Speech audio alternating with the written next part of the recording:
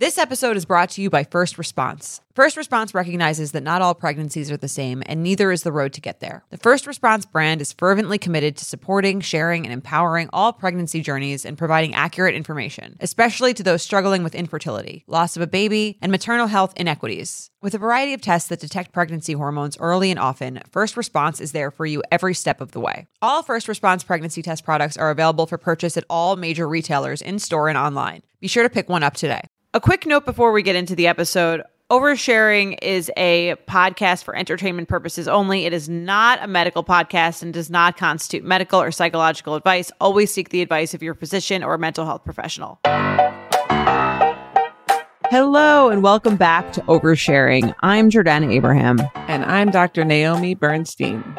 So good to be back with you. How's everything been since we've spoken last? Everything's great. I'm really excited for this. We had a little bit of time between our recordings, so I've been itching to get back in and talk. I'm excited about today's topics too. Same. I think we've got great emails and we have a voicemail, which is great. And, if you guys want to share your voicemails, our hotline is 646-363-6294. So send in an overshare for that. And it's funny. So since we talked, I didn't exactly meditate. I know we were having a little check-in about that. Yes. But I did go to a vocal coach yesterday, actually. So I thought it'd be an interesting experience to share. Interesting. Yeah, sure. I went basically, being from Long Island, I'm sure you either have this or have heard of this, the vocal tick of just kind of like saying like constantly. I was going to talk about that today because I read the reviews and I saw really? that somebody said on one of the reviews, one of the podcasters says like too much. I'm like, is that me or is that you? Pretty sure it's me.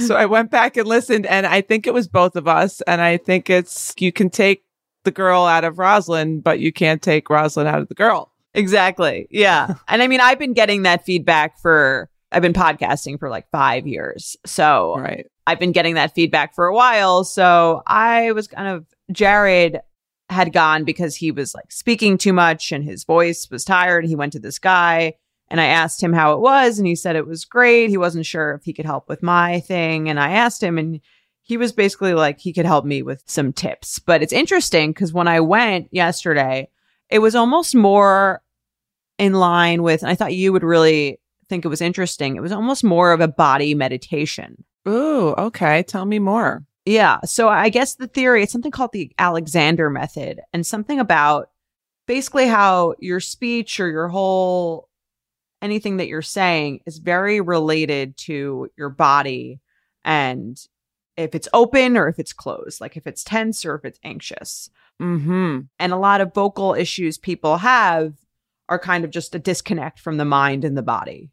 Right. That makes perfect sense. Is kind of what he was saying. And we did a whole body scan of, where you're he was like, there's a lot of people have issues with grounding, and grounding is kind of how you hold your legs and how, like, are your legs relaxed? Is your body relaxed? It's not about posture. It's not about being like upright necessarily or slumped over. It's about just being like natural. And he was saying that if you look at little kids, they just kind of naturally sit in like a normal, relaxed way. Right. Until they get to a certain age. And then their posture changes as they sort of take in like the criticisms of the world. Aware of other people's perceptions of them. Yes, it's so true. And I have obviously a 4-year-old and then a 10-year-old, and my 4-year-old still doesn't care, doesn't think about what other people are thinking about him. And it's a whole different world than my 10-year-old who's incredibly aware that other people might be having judgments of her. And it changes your whole sense of self. So that's interesting. Because obviously the like thing, some people say, some people say like. I noticed I was kind of like busting Jeff's balls a little bit because he says, And so then, he always says, one, So everyone has these little pauses that they create to just give them space to think or fill, I guess on a podcast, especially you're filling the air. But yeah, I could see how it comes from maybe a little bit of anxiety or lack of being in the present. Right. It's very interesting. I mean, it's very hard to change. Like if I could have changed it, I would have done it a long time ago. I don't realize I'm doing it, and I do it a lot. Even think, you know what I mean? Even when you think about it. I wonder if thinking about it almost makes it worse. Right. Well, the idea, he said, is to go slower, try to have more body, mind awareness, let your body be like loose and relaxed, and that could help. We'll see. This was just yesterday, so I'm still going to do it. This isn't like a finished PSA product. That it's not happening. It's definitely still happening. But I thought it was interesting, and I'm going to try to apply the technique. This is my first podcast post-session, so I'm going to try to apply the technique, see if it works. Totally. I love it. And I think it's, when you talk to people who are really practice meditation a lot, and this isn't even myself, I'm talking about people that do an hour a day, every day or more, you notice that they speak slower.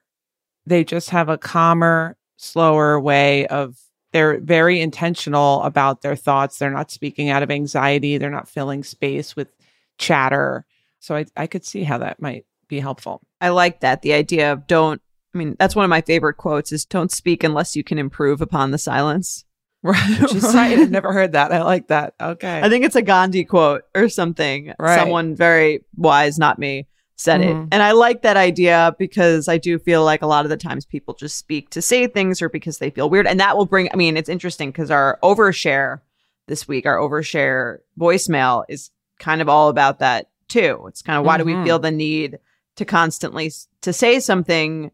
It kind of goes, and part of it's sort of probably an insecurity, and part of it's just being in your own, like your head voice disconnect. Right. It really all comes together. There is nothing better than feeling yourself, especially when your denim looks and feels good.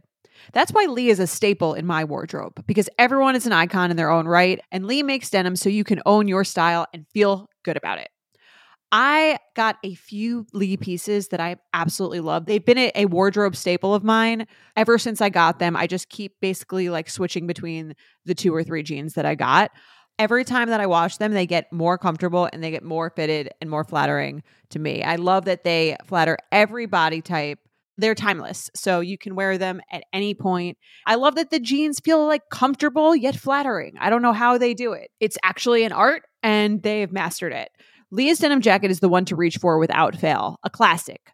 The Rider jean jacket is the OG, what every other brand has copied for decades. Denim trends come and go, but Lee is legendary for creating denim cuts that fit your body. Their spring collection is here, so get the freshest looks and cuts before anyone else. You can find your Lee fits by visiting lee.com.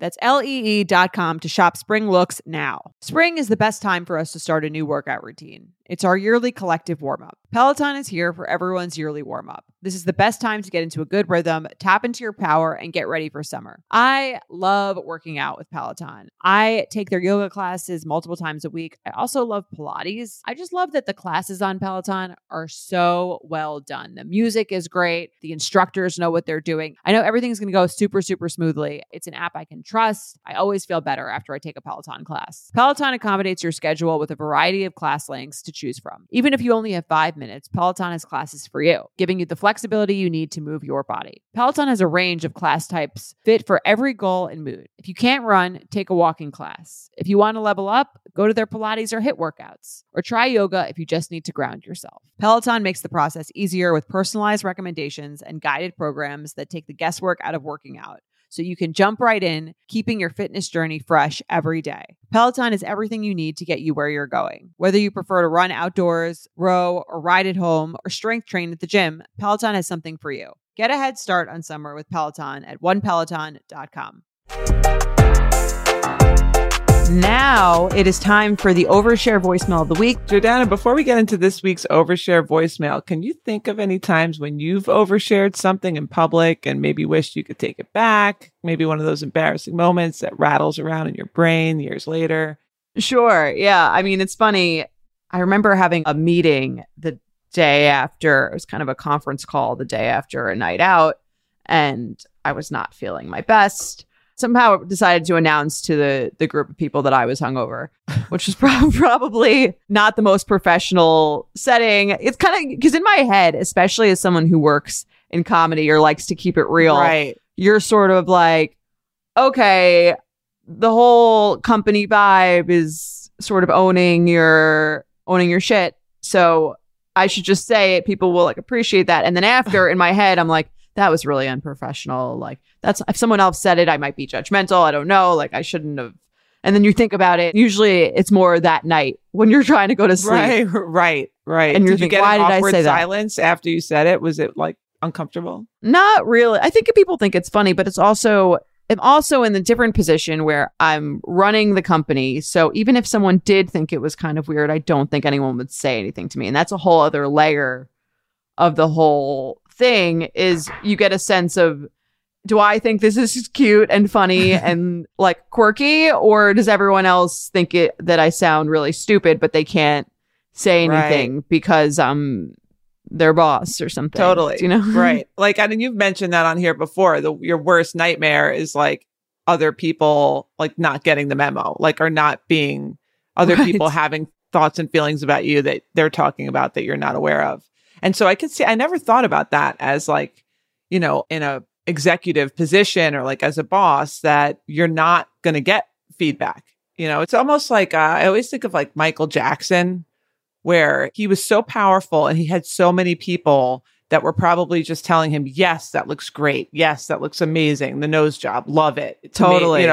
And so he was like totally clueless about how he was coming off to the world because he had so many yes people. I'm not saying you're in that exact position, but no, that's a big fear. I think that's a thing. And you have to think, and it's true. I mean, it can relate to anything. If you think about the power imbalance in any situation, that's always something you have to think about. And that's such a huge thing, not only with like celebrities doing crazy stuff that no one's calling them out on, but, you have things like, I think of the Me Too movement, when someone's like, I thought it was cool. We were both kind of like, thought this was funny, right? Or thought this was okay. And then but then you're not thinking about the power imbalance. So you're not thinking about why someone might not feel comfortable telling you that they don't think something is funny or okay, or they think it's inappropriate. But it is something I do feel like it's important to think about. Totally. Generally. Well, if you're feeling brave, you can send out an anonymous survey to all of the employees and ask them their real true thoughts on you. This will not affect your bonus.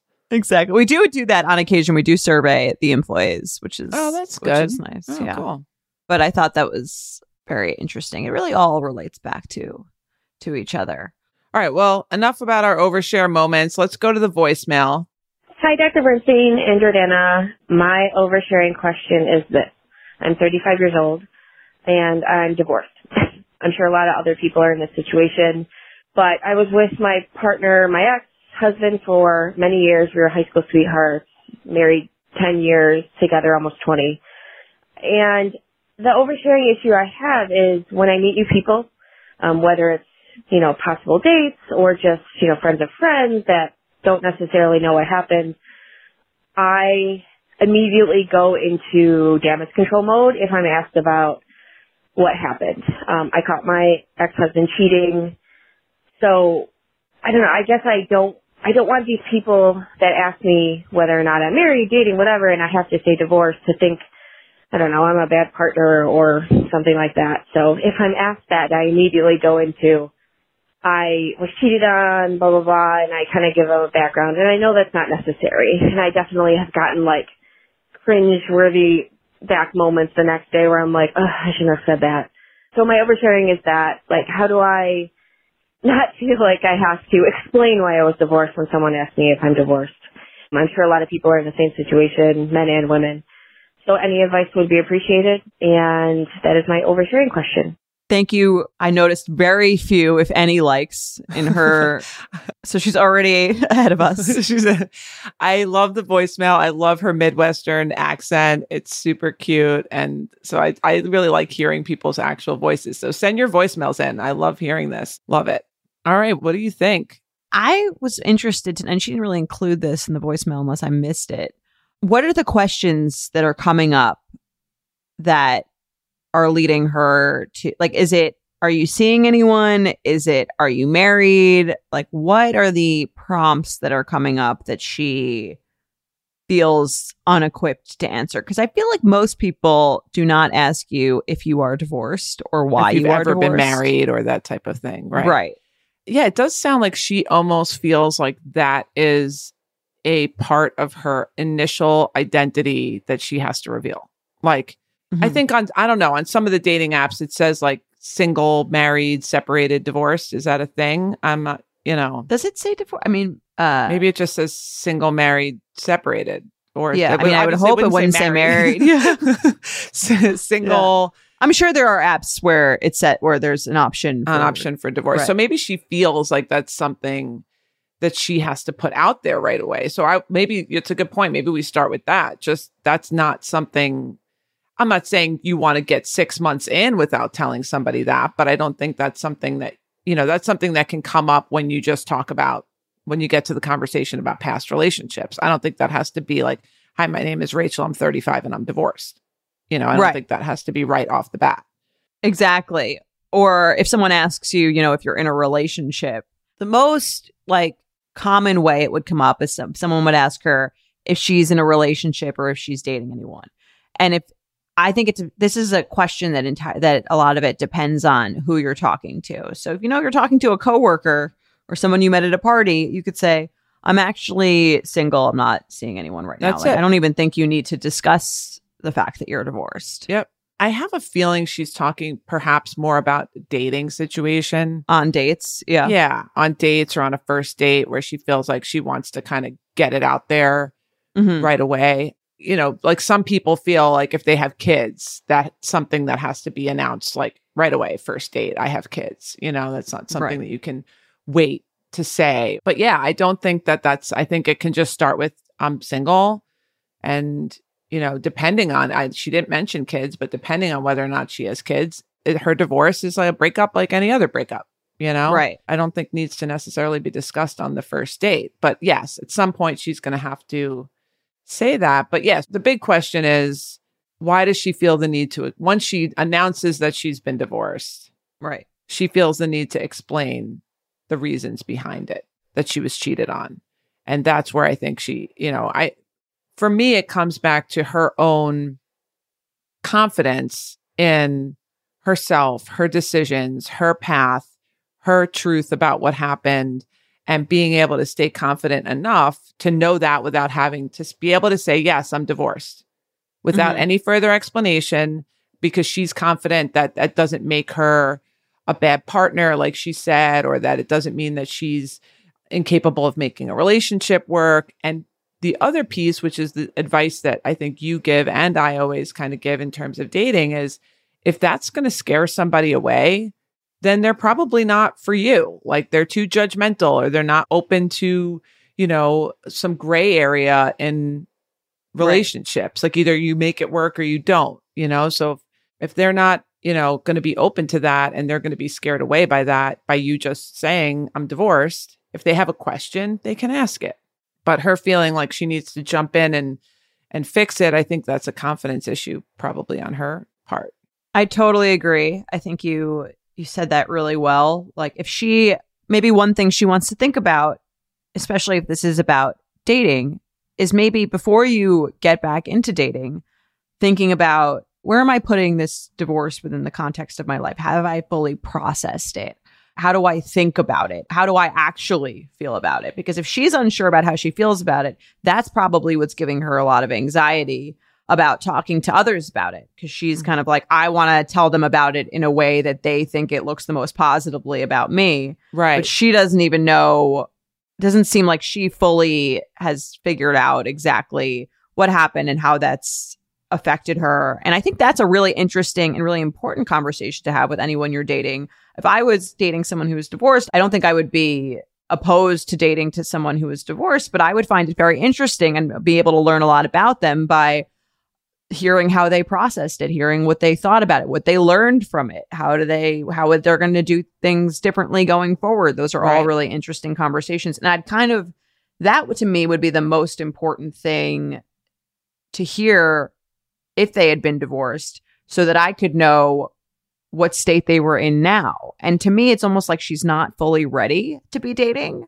because she's not really sure. It seems like she's not fully sure, again, how to process what happened. Might be worth speaking to someone about in terms of how does this fit into the grander scheme of my life? If I could take a step away from it, how do I see it? And it's funny because we get this question on You Up a lot about someone feels this, and you could feel the same kind of anxiety about anything. Any insecurity that you have, right? Yeah. Sometimes we had a very recent email where someone was like, I don't know how to answer it when someone asks me why I'm single. Right. And it's because you feel insecure about that. And because you're kind of like, why am I single? I don't know. Right. And I think if you know, then you'll be really confident in explaining it to someone else.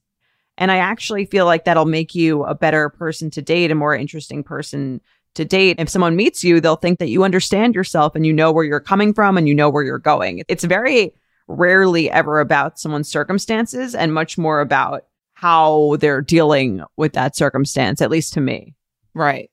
100%. And everyone makes relationship mistakes. I don't think there's a person that hasn't, been in a relationship where that wasn't right or done something in a relationship that was, not ideal. So I think, like you're saying, introspection and being able to verbalize your own introspection is the most important thing. So there's two questions here. I agree with you. I think that's like she can have this conversation. And if she was having it in a way that felt better, maybe it wouldn't come off as what she's saying feels like it's just a rattling off of excuses or like a rattling off of all the dirty deeds that her husband did, almost like, as a way to justify why she's in this position. Right. Exactly. And look, I'm not saying I have no idea what happened in her relationship, but yeah, it probably would be good to do some introspection on, was there disconnection before he cheated, or was there what led to that type of thing? And this is not your fault. He cheated. That's, that was his bad, but it doesn't hurt to sit down, like Jordana is saying, and explore the concept of, where did the disconnection start? What role may I have played in that? Just so you can kind of clean out all those wounds so you can come forward and be like, yes, I have a really good understanding of how this happened. You guys were together in high school. So just by virtue of that alone, it could lead to something that may not end up working, down the road because perhaps you were just too young. So I do agree that having some good insight into, almost like all vulnerabilities, some of them are never going to go away. But if you can really, again, the mindfulness piece, the piece of like, where are my triggers? What gets me going here? And leaning into those places so you can kind of desensitize yourself instead of what most people do, which is avoid those places. And they don't want to go there because they're painful. But if you can go there and stay there with a therapist or by yourself or in a meditation and just be like, okay, maybe whatever it is for this woman, maybe I wasn't emotionally available to him and he was seeking something out somewhere else. And again, I'm not justifying his actions, but whatever that painful piece is, which it probably comes from some insecurity and something she did in the relationship or a way that she wasn't able to make it work. I'm sure it usually takes some type of a dynamic to break up a marriage. Not 100% of the time. So I don't know the story here.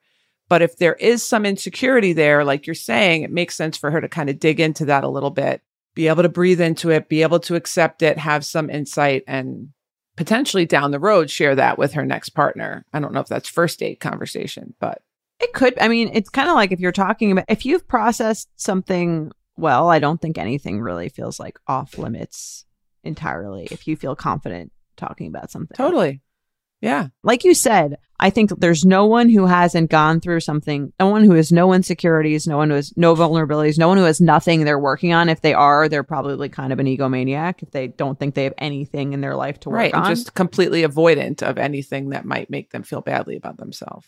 Right. And another way you could think about it is this kind of is part of, you've lived. This is part of your story. This is an interesting thing about you. And if you deal with it the correct way, you come, like you said, you come out on the other side of it. This is something that's character building, that's taught you lessons that you can take with you moving forward. I think the goal isn't to find someone who's never been through anything and everything has just gone perfectly for them. That sounds like pretty boring person or someone who wouldn't really have much to add or insight on much going on. I think the goal is to take those things, work through them, and then you have interesting thoughts about them. Right. And again, if the person on the other end is going to be more turned off by you saying, yes, I'm divorced, I was, whatever it is, this is my role in it. Like, I did do some things that led to maybe some disconnect in the relationship. He ended up cheating on me or whatever. And if that person's going to be so turned off by the fact that you made a mistake in your relationship 10 years ago, then that's not a person that's going to be really accepting of you in general and supportive of you, doing your own soul searching and improving upon yourself. So, if he would rather that you show up with a perfect relationship record with little insight or any introspection, then he's probably not really looking for the deep connection that perhaps you are.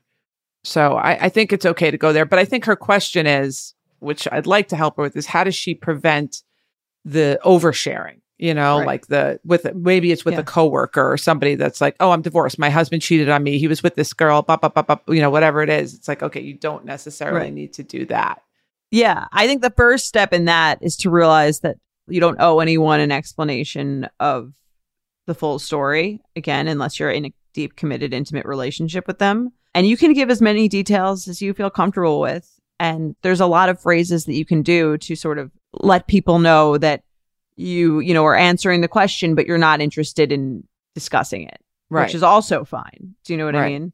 Yeah. And I think there's some of that's, again, like you said, is she just offering that up right away, or is she answering a question? If she's offering it up right away, then like maybe she should reconsider that doesn't need to be part of her whole identity, is that she was divorced. But if someone is saying, have you, I don't know what, like you said, I don't know what somebody would ask. Have you ever been married? Are you seeing anyone? Maybe. Right. I don't know. And then if like, someone's like, are you seeing anyone? She's like, no, I'm divorced. My husband cheated on me. Yeah, that's like a bit much. You could just say, if the question is, are you seeing anyone? You could say, no, I'm actually single. If you know anyone, definitely let me know. So, yeah, I mean, I agree. I think she's probably leading with, the divorce thing, because even the way, and this is why I like the voicemails, there was something in the beginning when she said, I'm 35 and I'm divorced. And she kind of like took a breath or made a sound, or like almost made it like she had to, if you're listening, go back and replay it. You'll hear what I'm talking about. Like there was a moment where I could tell it was like she felt like she had to make others comfortable with it, or she wasn't exactly comfortable with it, or she felt like it was a shameful thing. Right. So I think that's something that, is a big piece that she needs to work on, just realizing you happen to get married. Other people are just dating someone for 10 years that ends up cheating on them, and they can move on like nothing ever happened. Right. And don't feel the need to identify with that. And you can phrase it in an entire, like everything is about the perspective, right? So you can look at it, I'm 35 and I'm divorced, or I'm 35, I've got my entire life ahead of me, and I managed to get out of a relationship that wasn't working, and I had the courage to leave that, and I'm now ready to find someone who's a better match for me, and I'm not 70, I didn't waste my entire life. I'm so excited to see what's out there. I've only dated one person since I was in high school. Totally. And I hope that Rachel can have some sense of confidence in the fact that she was able to end it, when it wasn't working for her. Not to say there's anything wrong. I help a lot of couples get through infidelity, but it is really hard a lot of times to leave something when you know that you're never going to trust the person again. And it's hard to, to realize that and move on. So I think she should feel proud of herself that she was able to, realize that, move on, and get back out there. But yeah, the overshare does come from feeling, I think it's almost like she feels like she's making other people uncomfortable. So she has to fill that space. Right. Or she has to, kind of justify it. So and I also think it's okay if you mess up every now and then. Like, let's say you're on a date and you find yourself giving too much information too soon, or someone asks you something and you do that. If you catch yourself doing that, it's totally okay to say, I'm a little nervous about this thing and how it's being. That's almost like the best thing you can do, because you're showing a little vulnerability and you're kind of breaking the awkwardness by revealing what you're feeling. Like, you could just say, I'm sorry, I'm a little nervous this question makes me like a little nervous, so I might be oversharing or word vomiting. Right. And totally. I love that. And I think, again, that's, it comes down to that mindfulness where you can stop and catch yourself and sort of say, okay, I'm nervous. I'm oversharing right now. And to be able to just say, and that would be, I think for the right person, that would be really endearing and sweet. And, he would be able to, comfort you in some way. And then bang, there's a connection. There's that moment of I'm vulnerable. He's caretaking.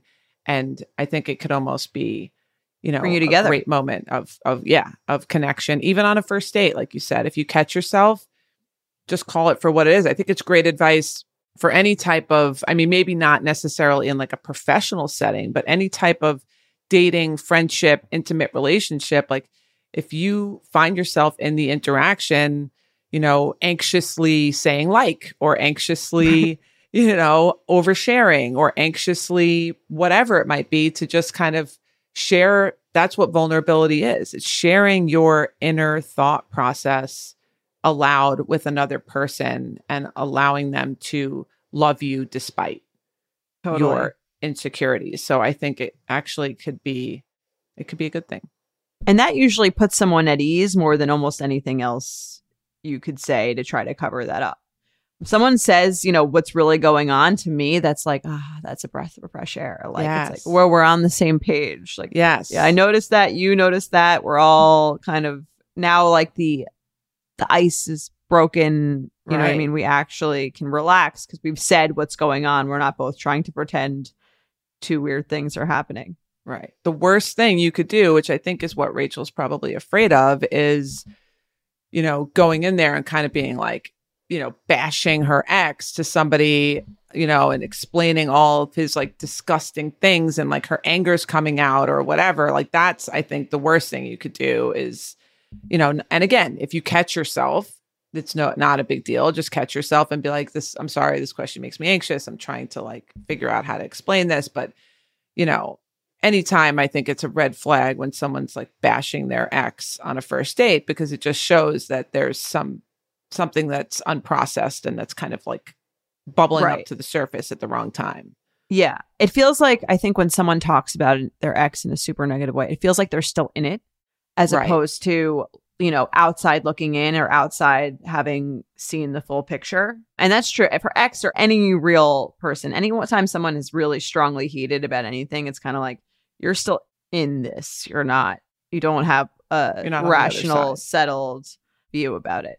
Yeah. And again, all the insecurities that she has, those are okay. Like whatever insecurities you may have about how you handled that, like lean into those. It doesn't make you a bad person. You made some mistakes perhaps, and you can learn from them. Totally. It makes you a more interesting person. If you're looking for simple but quality products for your 5-minute makeup routine, or you want full-faced glam that'll stun on a night out, Thrive Cosmetics has a full line of makeup to refresh your everyday look. Thrive Cosmetics beauty products are certified 100% vegan and cruelty-free. Made with clean, skin-loving ingredients, high performance and trademark formulas, and uncompromising standards. It's easy to see why their bestsellers have thousands of 5-star reviews. One of my favorite things about my Thrive products, and I love the mascara. I wear it on every single recording I have because it looks like I'm wearing eyelash extensions, but I'm not. I also love that Thrive Cosmetics supports communities that I care about. I also love Thrive's new Brilliant Eye Brightener. It's a highlighter stick made to brighten and open your eyes, giving you an instant eye lift.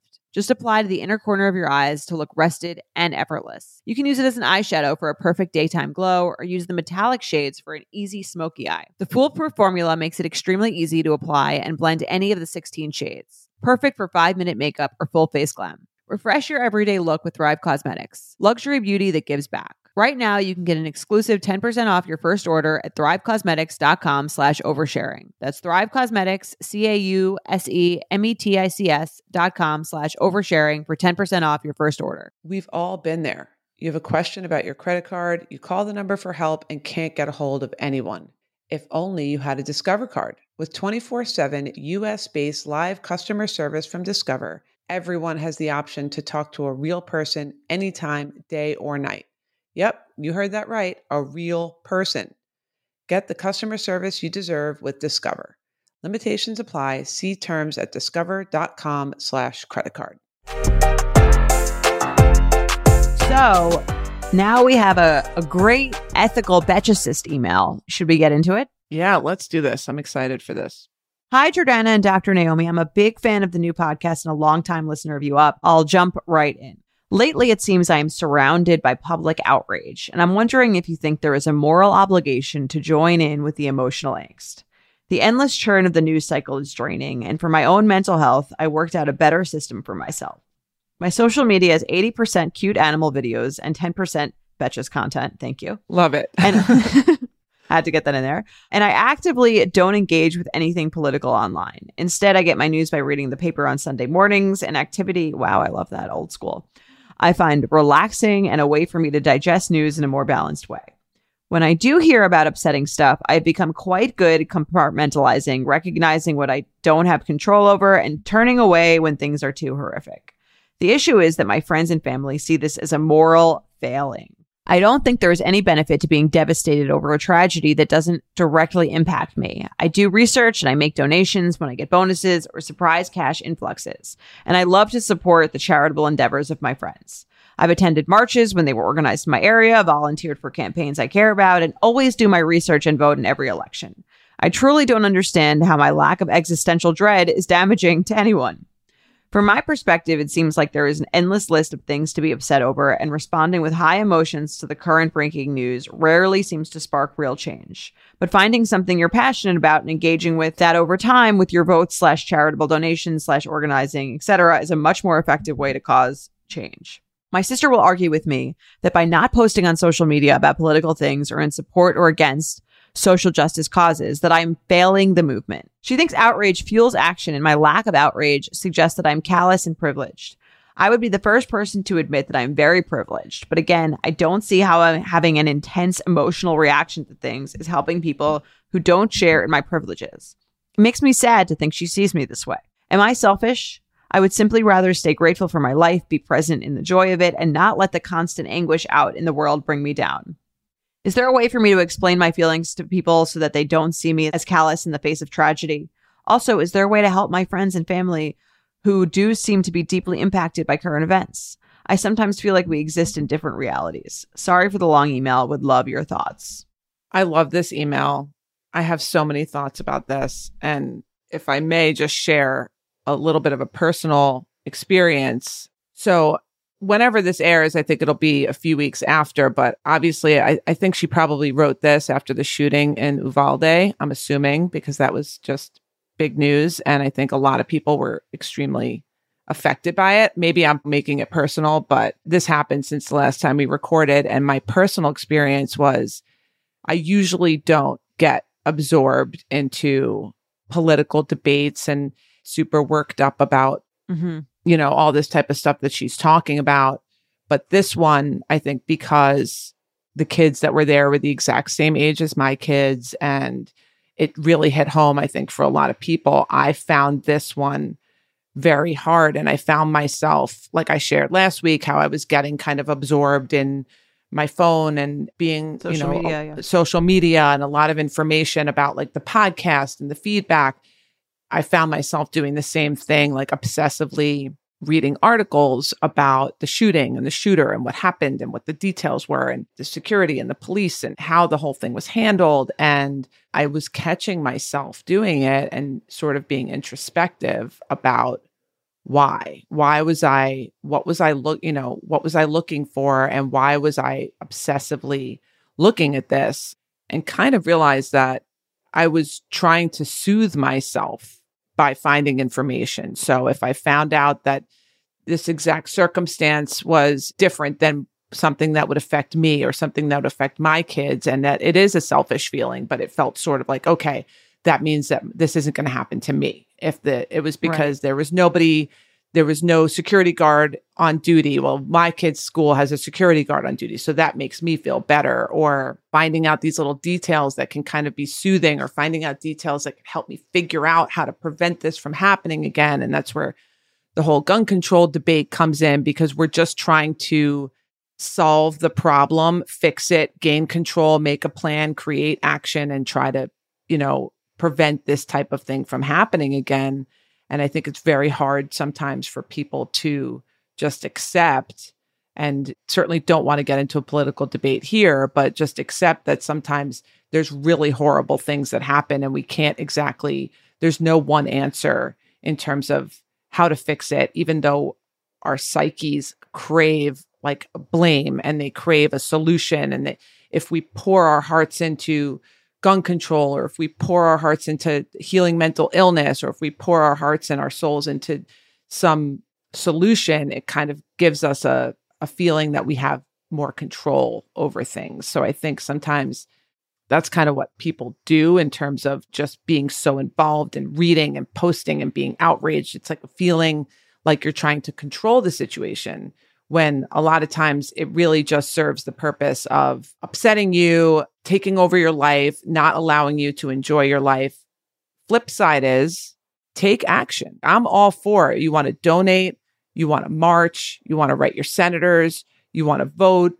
If you're going to do something that feels like it is effectively making change, then do those things that are effectively making change. But just ruminating and spewing anger and hatred and stewing it around and trying to control other people's feelings about it, I think that's just creating more negativity, anger, and poison in society. So sorry for my long rant there, but I had a lot of feelings about this personally and otherwise. I think that was really interesting and really accurate. I think because the world is full of so much chaos, and it does feel draining, it does feel scary, and it does feel like, again, it's like the devastation about what's happening, right? And partially is the idea that it could happen to you. That's part of the fear, right? Mm-hmm. It's like, if it could happen here, it could happen to me. And like you said, like that's a lot of the times people looking at that. And then it is like, what are you supposed to do when you don't feel any control? And even if you donate, right, you don't really, that's not really giving you any real control. Right. And so, I mean, I'm not saying I'm right. I think that there's probably a desensitivity within me on the other extreme, on the other end, where I'm like, I don't read anything, and I don't like fully look into anything, because I'm like, again, I have no control. So I'm kind of like, it's just going to upset me and there's nothing I can do. Right. And I don't think she seems to be doing all of the right things. You know what I mean? She's attending the marches. She's doing the thing. And I think especially on social media, if you're a person who's on social media, there is an expectation of you from other people that you need to say what they want you to say, or you need to show that you're feeling as outraged as they are. Otherwise, you're a bad person. And I think that that's like a huge downside of social media. And you've seen that over the years, where there's like, silence is not okay. You have to say something. And I don't think that's right, because there's one of two options if you're doing that kind of thing. It's like, one, you're regurgitating the same thing that's already being said. Right. You're not adding anything to the conversation, but you feel the need to say the exact same thing so that people know what your stance is. And I don't know if her sister's saying that that's going to make a change because people are angry. Like, you can show that you're angry again by more actionable things like donating or doing. I don't think like posting the same article or posting an angry rant about something is really going to do much to move the needle. Or on the other hand, if you have followers who don't think the same as you and you post that stuff, then you're suddenly involved in like a debate and a fight for two sides that I've never, ever seen on the internet decide they've come together on a solution and they've come together to like, you know what? After seeing your post, I've decided, you know what? I think you're right. Totally. And it becomes much more about the person defending what they think of as like who they are. And I've read this about politics. It's like when people are super into their political ideas, it's not even about the issue. It's about what they think that their stance on that issue says about who they are. Yes. So they're doubling down is a way to like almost double down on their own personal identity. And it's not really even about the issue. It's about how they want to be seen. And so that's why most people are not changing their political beliefs, and they're especially not changing it over a Facebook or Instagram post that they saw that you posted. Totally. And that's right. What her sister says, which I think is at the crux of a lot of these, like we talked in the beginning, one of the first episodes, I think, about like in-group, out-group, having two opposing sides.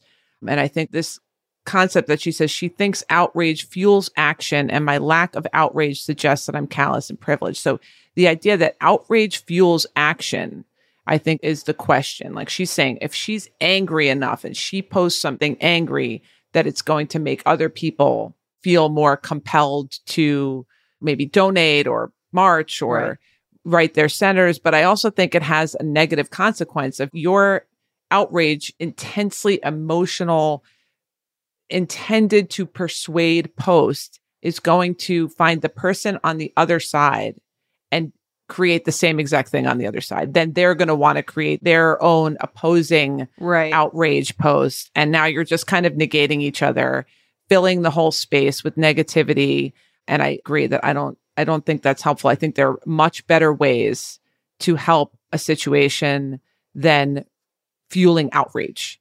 I think, again, all the things that she's doing, voting, charitable donations, organizing, doing the actual actions, I think are much more beneficial than filling the world with more negativity and outrage. And a lot of people will probably disagree with that. Obviously, from a mental health standpoint, and that's kind of my priority, is I don't think being filled with outrage is like a great way to go about life. Totally. I think there's more effective ways to create change. And I do think it fuels the exact problem of what makes somebody so angry that they might go ahead and do something horrible, or they might vote for somebody who's perhaps more of an angry type or more of an aggressive type person because they're feeling angry and aggressive. So I just think it's putting all this bad juju out into the world. Yeah, I totally agree with that. I think that you saw this a lot, and I read a lot of articles about this back when, in the height of COVID, because there was so much anger about who's this person's going out and this person's doing this thing. And I'm outing these people who are throwing this gathering or saw more than 10 people or whatever that was. And what they found with a lot of that stuff is that shaming people, it's not even it's one thing. It's like her sister is kind of wrong in that way, just due to the behavioral science. Shaming people doesn't get them to do what you want. It's just not an effective way of getting them to comply with whatever the rules are, or to probably just makes them hide or lie or not talk about it. Exactly. It just makes them kind of do any of those things.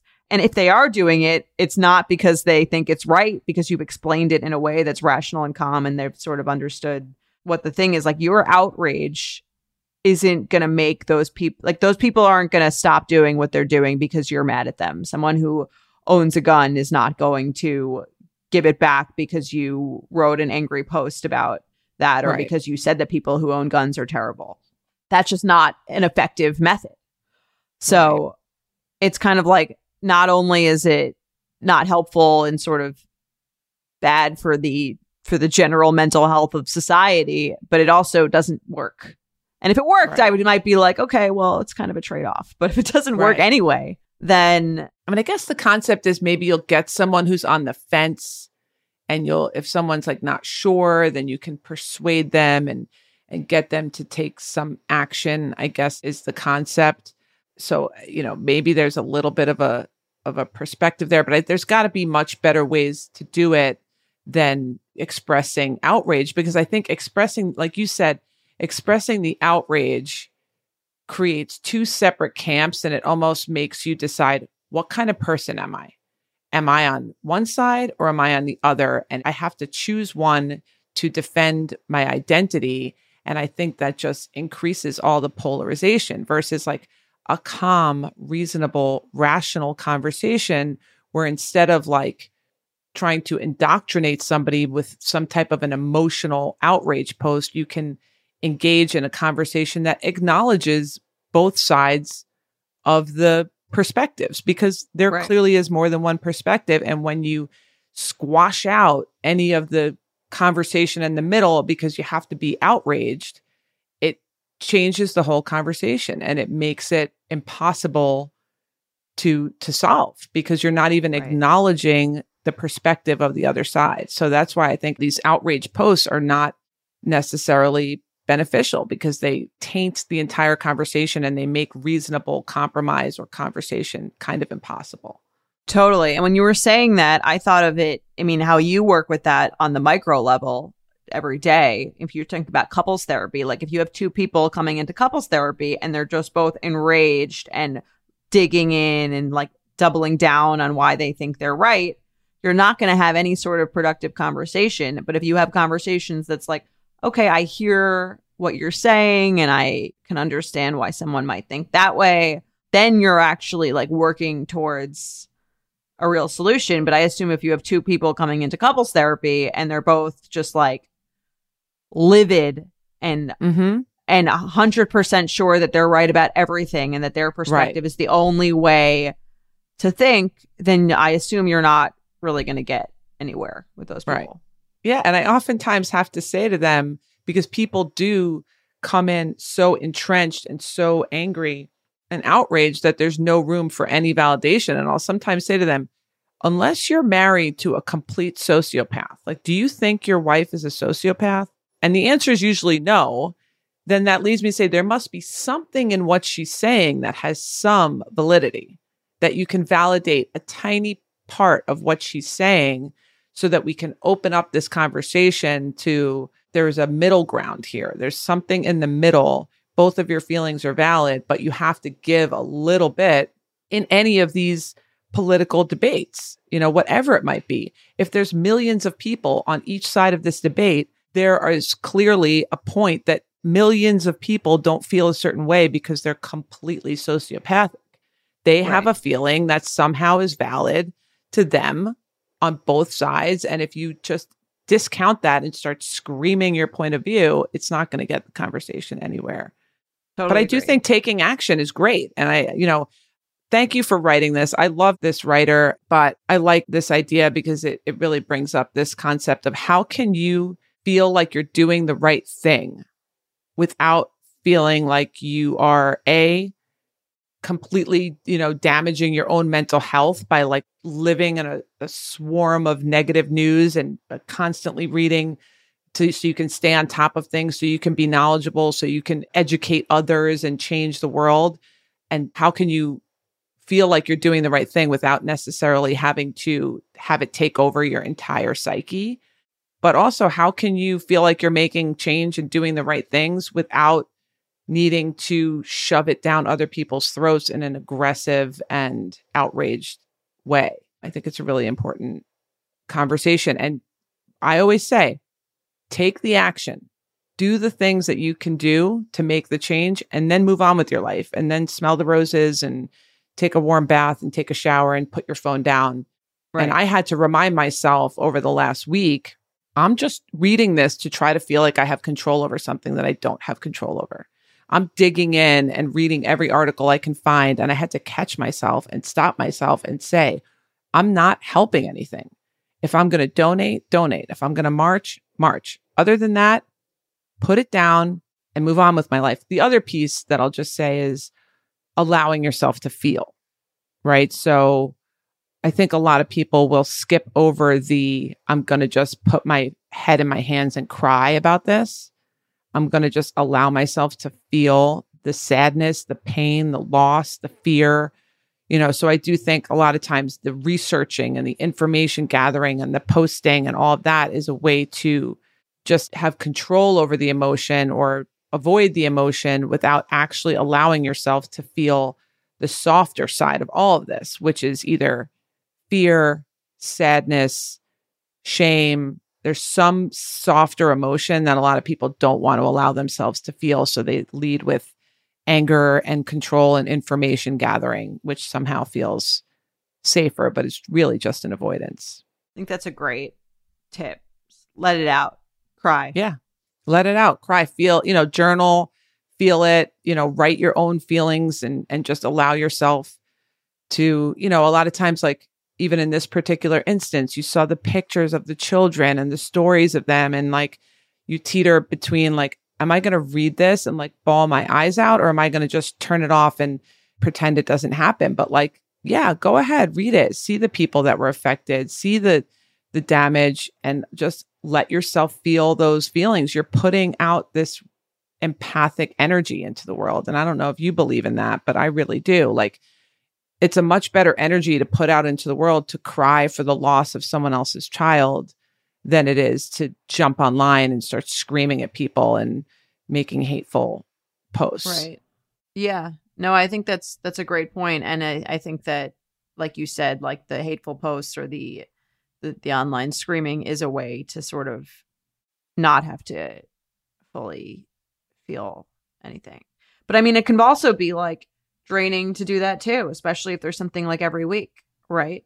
Mm-hmm. So I think that's, I mean, and it's funny because, I mean, we do in our family, there's a lot of, we talk about this, there's a lot of like chaos. There's a lot of upsetting things a lot of the time, just on our micro family level, I would say. Yep. Maybe more, not at this exact moment, but overall, I would say a lot more than your average family. There's a lot more emotions and drama and mental stuff to deal with.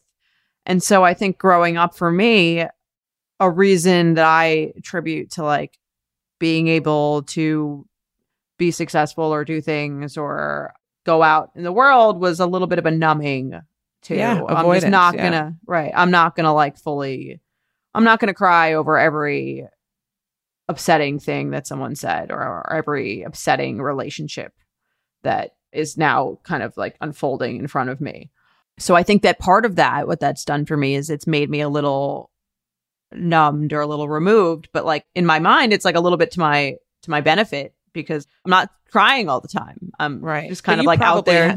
Right. You probably had to do some therapy to, in some ways, like undo some of that, you know, and like allow yourself to feel more or allow yourself to lean in more to your emotional side. And it's about finding that balance. And to me, again, the idea of mindfulness and being in the moment is like, I can cry. I'm not going to cry for 4 hours. Like I can cry. I can let myself feel this. I can let myself feel this for 5 minutes, 10 minutes, 20 minutes as a wave of sadness and not be afraid that that wave of sadness is going to overtake my whole life. And then you get the benefit of both. You get to like feel your feelings, know you're going to be okay after you feel those feelings. So like, even if there's a really sad news story every week, so you spend 10 minutes a week crying or feeling really sad about that news story, which is 10 minutes of your life, which is no big deal. Right. And then you know that you can like do that, wrap it back up. And I guess that's the question. Can you wrap it back up? I think most people can if they let themselves go there, unless you have, you know, a real like mental illness or depression or something that's a bigger issue. Do that, cry, wrap it up, and then kind of move on with what you describe as like you're numbing or you're just, you know, avoidance, and you don't have to constantly engage in it. But I do think it's healthy to allow yourself, even if it's once every week, to like feel some feeling of empathy for another person, aside from going straight back to sadness is hard. Sadness is one of the worst emotions. Sadness but anger isn't as hard for a lot of people. Right. So you can jump into anger and outrage online, and that feels a little bit less vulnerable and scary and sad than just like feeling the feelings of whatever's happening. So I do think you can, by mindfulness, you can create that balance of like, okay, in this moment, I feel tears streaming down my face. I feel a lump in my throat. I feel all those things coming out, but this is just what's happening in this moment. This doesn't define me. This isn't my identity. I don't have to be like this all week. It's a moment. It will pass. And then I can go back to doing whatever. I don't know if you would agree with that. No, I think that's a great tip. And when I have been able to do that in the past, it does feel really good after. Or it feels, not even that it feels so good. It feels like a release. And then it feels like I can continue. Right. You know what I mean? Like in a way that it's not like kind of half stuck on me. Do you know what I mean? It doesn't feel like a barnacle fall like on top of me throughout the day. It feels like I've like treated it and it's off to an extent, at least. So I do think that's accurate. It's definitely, I've gotten better at it as I've gotten older, but I think that's a good practice. The pro crying podcast. Let it out. Yes. Or, you know, even if it's just journaling or just sitting and feeling, if you ask someone, what does sadness feel like?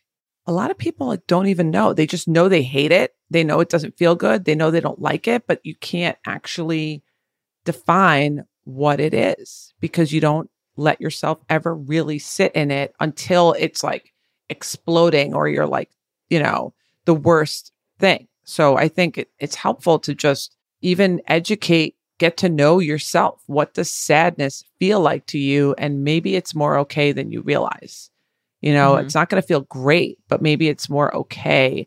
And all the things that we do to avoid it end up making our lives much more complicated and difficult and creating a whole, society of anger and outrage because we're all just avoiding being sad. Yeah. Feeling sad.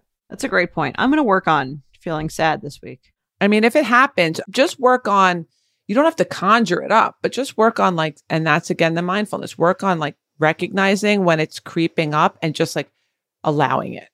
Right. Notice that urge that we all have to push it away and move on and just take a breath and relax into the sadness. That's why yoga and that type of thing is those, or it doesn't have to be yoga, but yoga focuses on breathing into the discomfort.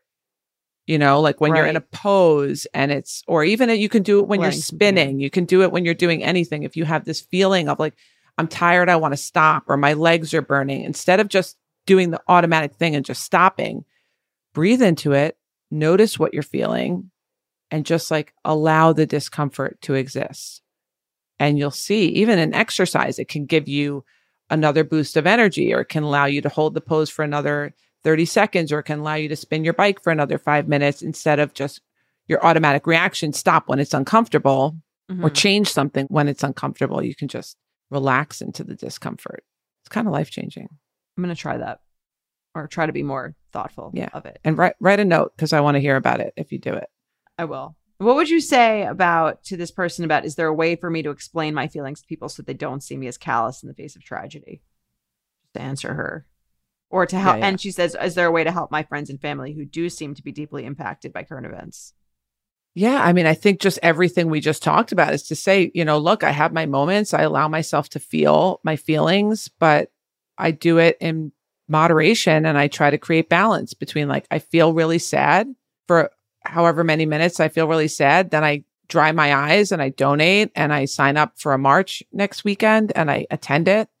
And that's how I affect change. I don't think that injecting, for her to just explain, tell them to listen to this podcast. Right. And that will explain it.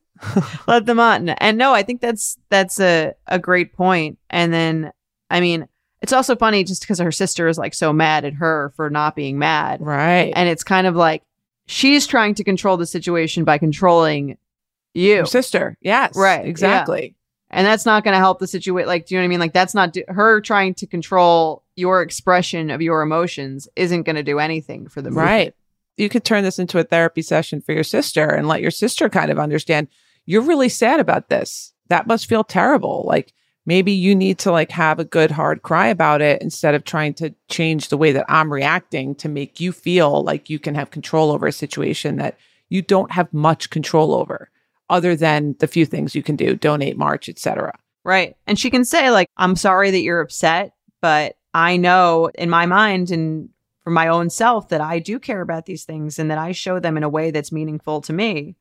And that's all that matters, is that it's meaningful to me. And if it's not meaningful to you, then that's something you can control how you react to things and I can control how I react to things, but we can't control how the other one does. Right. So I think we should just focus on ourselves. Yeah. And again, if she's asked herself the questions, am I a person who cares about this? Am I someone who's doing what I can? Am I someone who's actually helping things? And if the answer to that is yes, then she doesn't need to answer or defend herself to anyone. Selling a little or a lot? Shopify helps you do your thing however you cha-ching. Shopify is the global commerce platform that helps you sell at every stage of your business.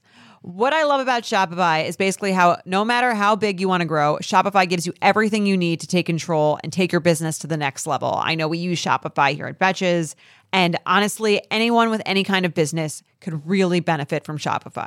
Whether you're selling scented soap or offering outdoor outfits, Shopify helps you sell everywhere, from their all-in-one e-commerce platform to their in-person POS system. Wherever and whatever you're selling, Shopify's got you covered.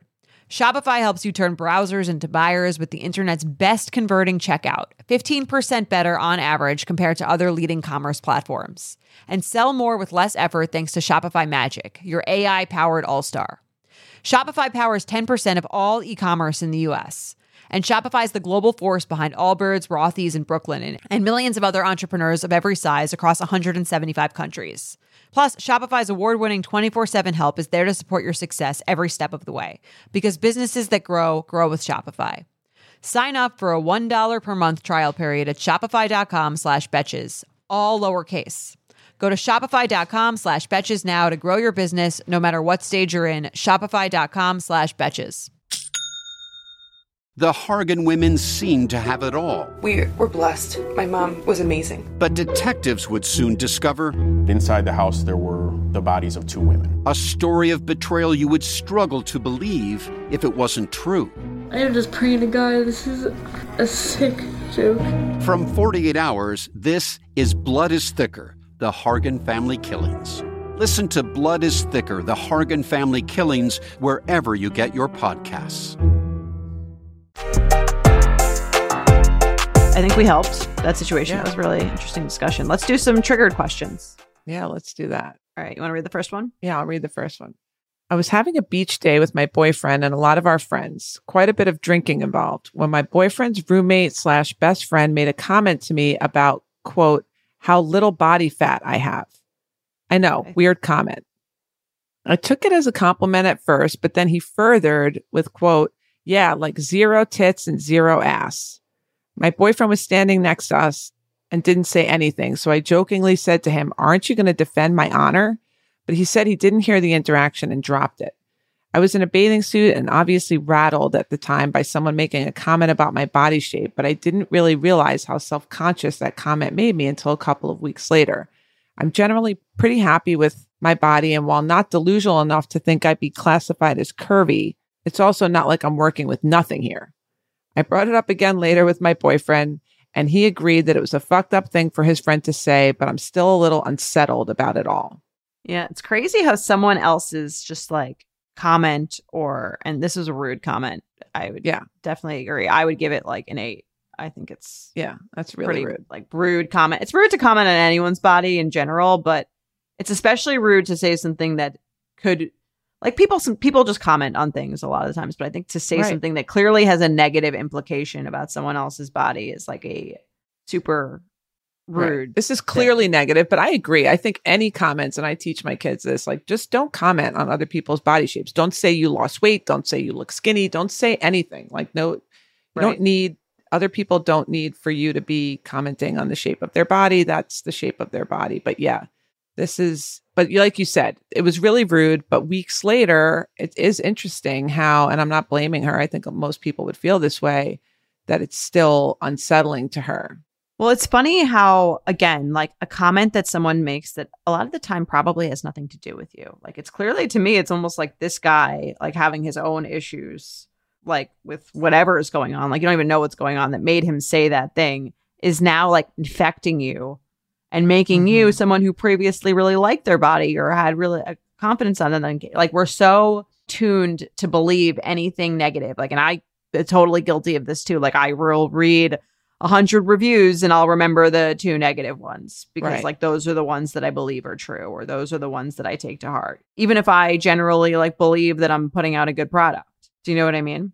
Totally. Yeah. And I think, again, just kind of coming back to your own self, to your, not everybody's going to like your body. That's it. Maybe he likes a girl who has more curves. Okay, great. We're not a match. It's a good thing I'm dating your friend and not you, So I think just realizing that, coming back to your own sense of self. I mean, it's great that she happens to really like her body. I'm happy for her. And that's something that plagues a lot of people. So she has that benefit going for her. So I would just take that, go back, try to get back to where you were before and realize, okay, I'm not his type and that's okay. You're not going to be for everybody. So I think also just realizing that, like maybe, somebody who makes a negative review, like this isn't the podcast for them, or you're not the podcaster for them. Like, it's okay, go. That's okay. You can find a different podcast to listen to. We're not a match. Move on. That's a great way to think of it. Just because someone has something negative to say doesn't mean it's correct. It just means that's their preference or opinion. And I think you have to probably get to a certain meditative level that you're talking about to be like, and that's them. Like, that's very hard to do that. But obviously, I think in an ideal scenario, that's how we would think about anything negative anyone said about us. Yeah. Or you have that moment where it's like, ooh, gut punch. Like everyone's going to have that moment, I think, where it feels like a gut punch. But then like, how long do you stay? Do you allow that to like rattle around in your mind? But look, you know, and on the flip side, I think this whole triggered segment, I think can sort of be a reminder to people to just like fill the world with positive vibes. So as much as we get these triggered scenarios of people being really rude and mean, back to the reviews, like I really appreciate all the people that take the time to just inject some positivity into the world. Like someone who takes the time to sit and write a positive review, or you go to a restaurant and it's really good and you take the time to, you know, write something nice about it. Like that's great. You're putting great energy out into the world. So I really admire those people. And I think just even in the bathroom, you see a girl in the bathroom and she has cute shoes, to just be like, hey, cute shoes. Like it's just it's just nice to give people the flip side of it and inject more of that into the world, because there are people that are going to be doing things this. Yeah. So that's your reminder to rate, review, and subscribe to Oversharing on Apple and Spotify. It's your shameless plug. Put some positive energy out into the world. Exactly. We love and appreciate those reviews. Let's do another one. Ready? Sure. Hi, love the new podcast and have a triggered situation for you on different treatment of adult siblings. My mom generously contributed a chunk of money to our wedding.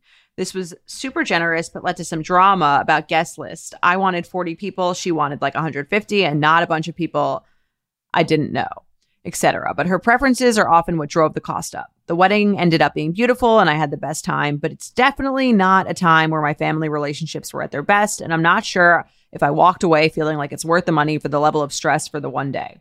My sister recently got engaged and said to my mom, unsolicited, I'd much rather have a tiny wedding and have that money for a house than a wedding. And my mom just went, okay, what the hell? I didn't get this option. My mom made it very clear during the wedding planning process she had expectations about the guest list and other aspects and saw it as an event she was helping to host versus a financial gift. And downsizing the situation wasn't presented as an option. I feel like I totally would have taken the down payment option. And I feel like my mom's just doing this because I was her learning experience about how much money can cause drama in the wedding planning process. And she's over it. I get what happens with my sister doesn't change my current situation, but I just feel like it's unfair. How triggered should I be? Yeah, this is first child problems, I think. I agree. I think her mom probably like got all of her wedding planning party stuff out of her system and was sort of like, okay, did that. Don't need to do that again. Totally. So I think this is just an unfortunate part of being the first one to get married. I'd give it a 5. I'd give it a 5 because I think it's more like you're annoyed. I don't think that anyone did anything wrong. I think the situation is more annoying than than the actual. It's one of those things where you're like annoyed at the situation. You kind of want to blame someone for it.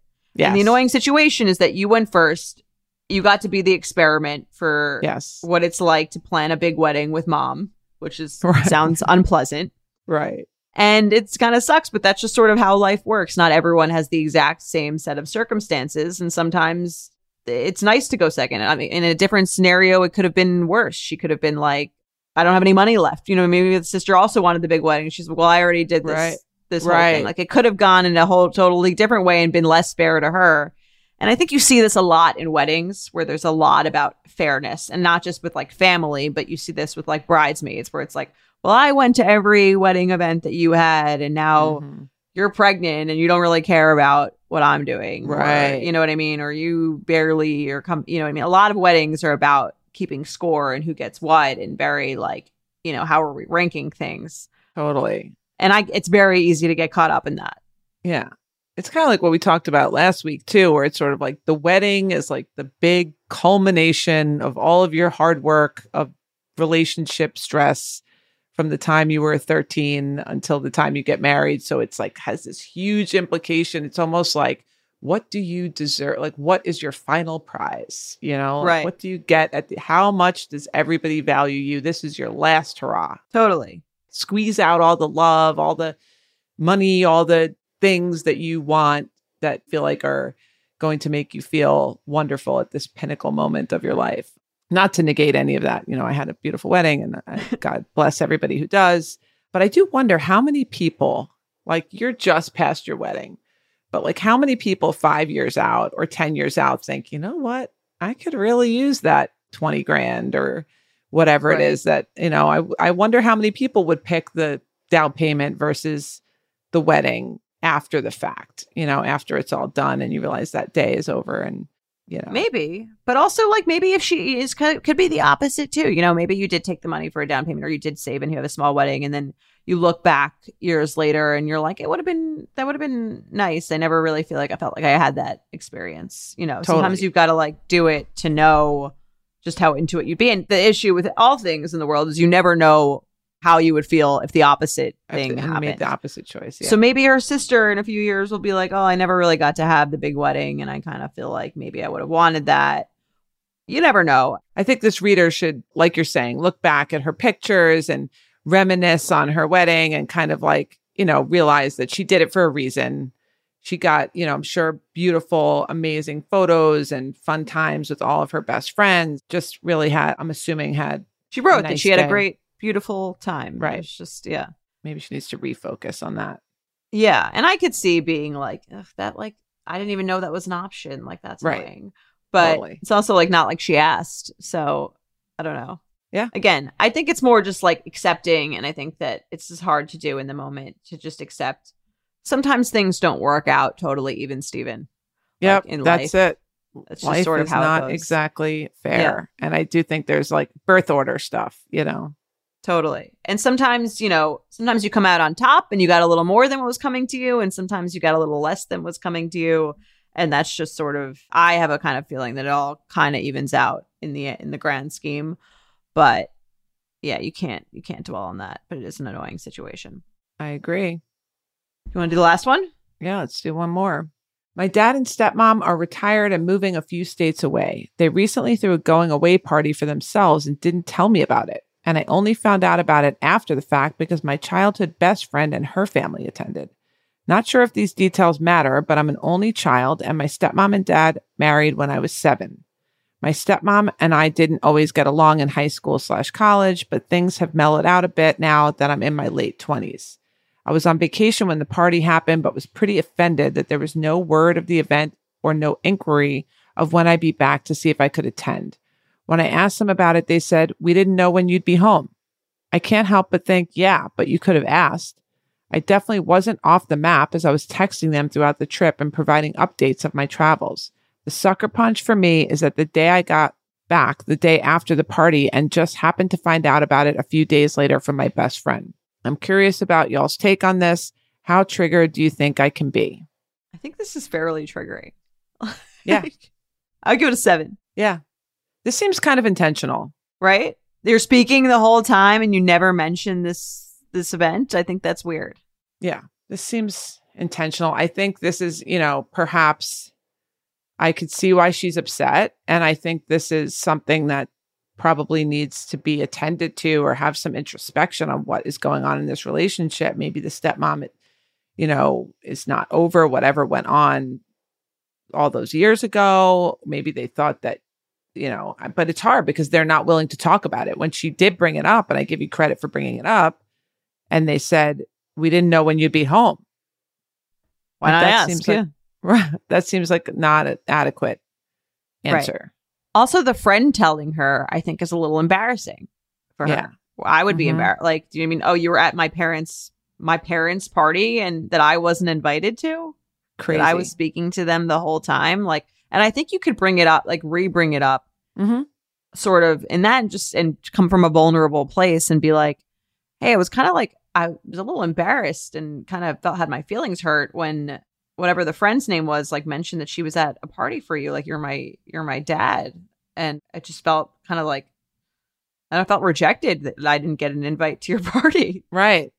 And that I was texting you, and it would have been, when they said we didn't know when you'd be home, for her to say, I texted you the day before, you could have just asked me. And I can't imagine that it was even if it was, but if it was like a spur of the moment party that they just decided to have that day or something, I doubt it. But even if it was, I think it's very important to have your daughter there. Yeah, I could see why this is extremely triggering and makes her feel left out, rejected. I have a feeling there's probably more to it. Maybe they didn't want to deal with like saying goodbye to her, or they're having some sad feelings about moving away, and it's something that they're avoiding by not including her. But then why have a party for yourselves if you're right? Throwing yourself a party seems like a weird thing to do if you're having weird feelings about leaving. Yeah. Or maybe it's just sad about leaving her and the rest of it feels okay. So they kind of avoided the big goodbye with her. I would be interested in some more details, but they were married when she was 7. I mean, they've been together in her life for a long time. This is very triggering. I agree. And I think it's worth it's higher than a 7. I'd give this an 8. I think it's worth reopening the conversation because I would not really be willing to accept the "we didn't know when you'd be home" answer if they've been texting that whole week about her trip. Yeah. That would be and it's also kind of like, even if you didn't know, it's almost like if you didn't want her to come, you would almost like tell her because you didn't think she like, right. Like, it just seems weird. And I think you can again, if you come at it, like I felt hurt or I felt this way, which is if they wouldn't get that would be weird to me. So totally. It seems like there's something going on in this relationship, like some kind of a distance. You think most people would almost plan the party around when their daughter's going to be back. Okay, well, ask me when I'll be back and you can plan the party around it. I mean, she would have been happy if they just mentioned it, asked, and she said, "Oh, sorry, I'm not going to be back until such and such time." I think that she probably would have felt better even if they had the party without her, as long as they let her know. Right. Which I still think could be triggering. Like, I'm your daughter, like just wait till I get back and have the party if possible. You know? But I think it adds another layer of embarrassment to it. That's like, do you know what I mean? Like if you ran into, I don't know, dad's friend and they were like, yeah, I was at the going away or whatever, the birthday party, your dad's birthday party. Like, totally. Where were you? Where were you? Oh, totally. Right. I wasn't invited. Yeah. Yeah. That's always that's the worst part about not being invited to things is when people ask you about things, like assuming you would know about it and it's just like embarrassing for you. Yeah. I'm sorry this happened. I think it's worth reopening and I give it definitely an 8. Yeah. Well, if you bring it up, let us know how that went. I'd love to hear what the actual family drama is. You know, we love that over here. But I think we helped some people today. What do you think? Yeah, I hope so. I think so. Yeah, well, that's it for this week's Oversharing. We'll be back next Tuesday. Don't forget to rate, review, and subscribe. And if you have an email, an advice question for us, email oversharing@betches.com. That's our time. Great work today. Oversharing is produced by Sean Kilby, Jorge Morales-Pico, and Rebecca Stiles-McCann. Editing by Basilio Perez. Guest booking by Ali Friedlander. Send your advice emails to oversharing@betches.com or leave us a voicemail at 646-363-6294.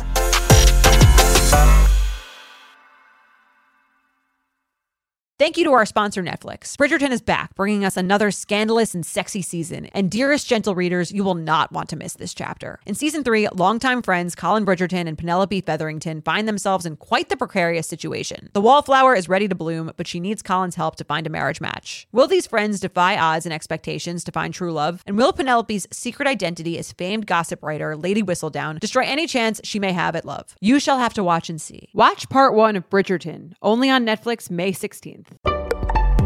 Betches.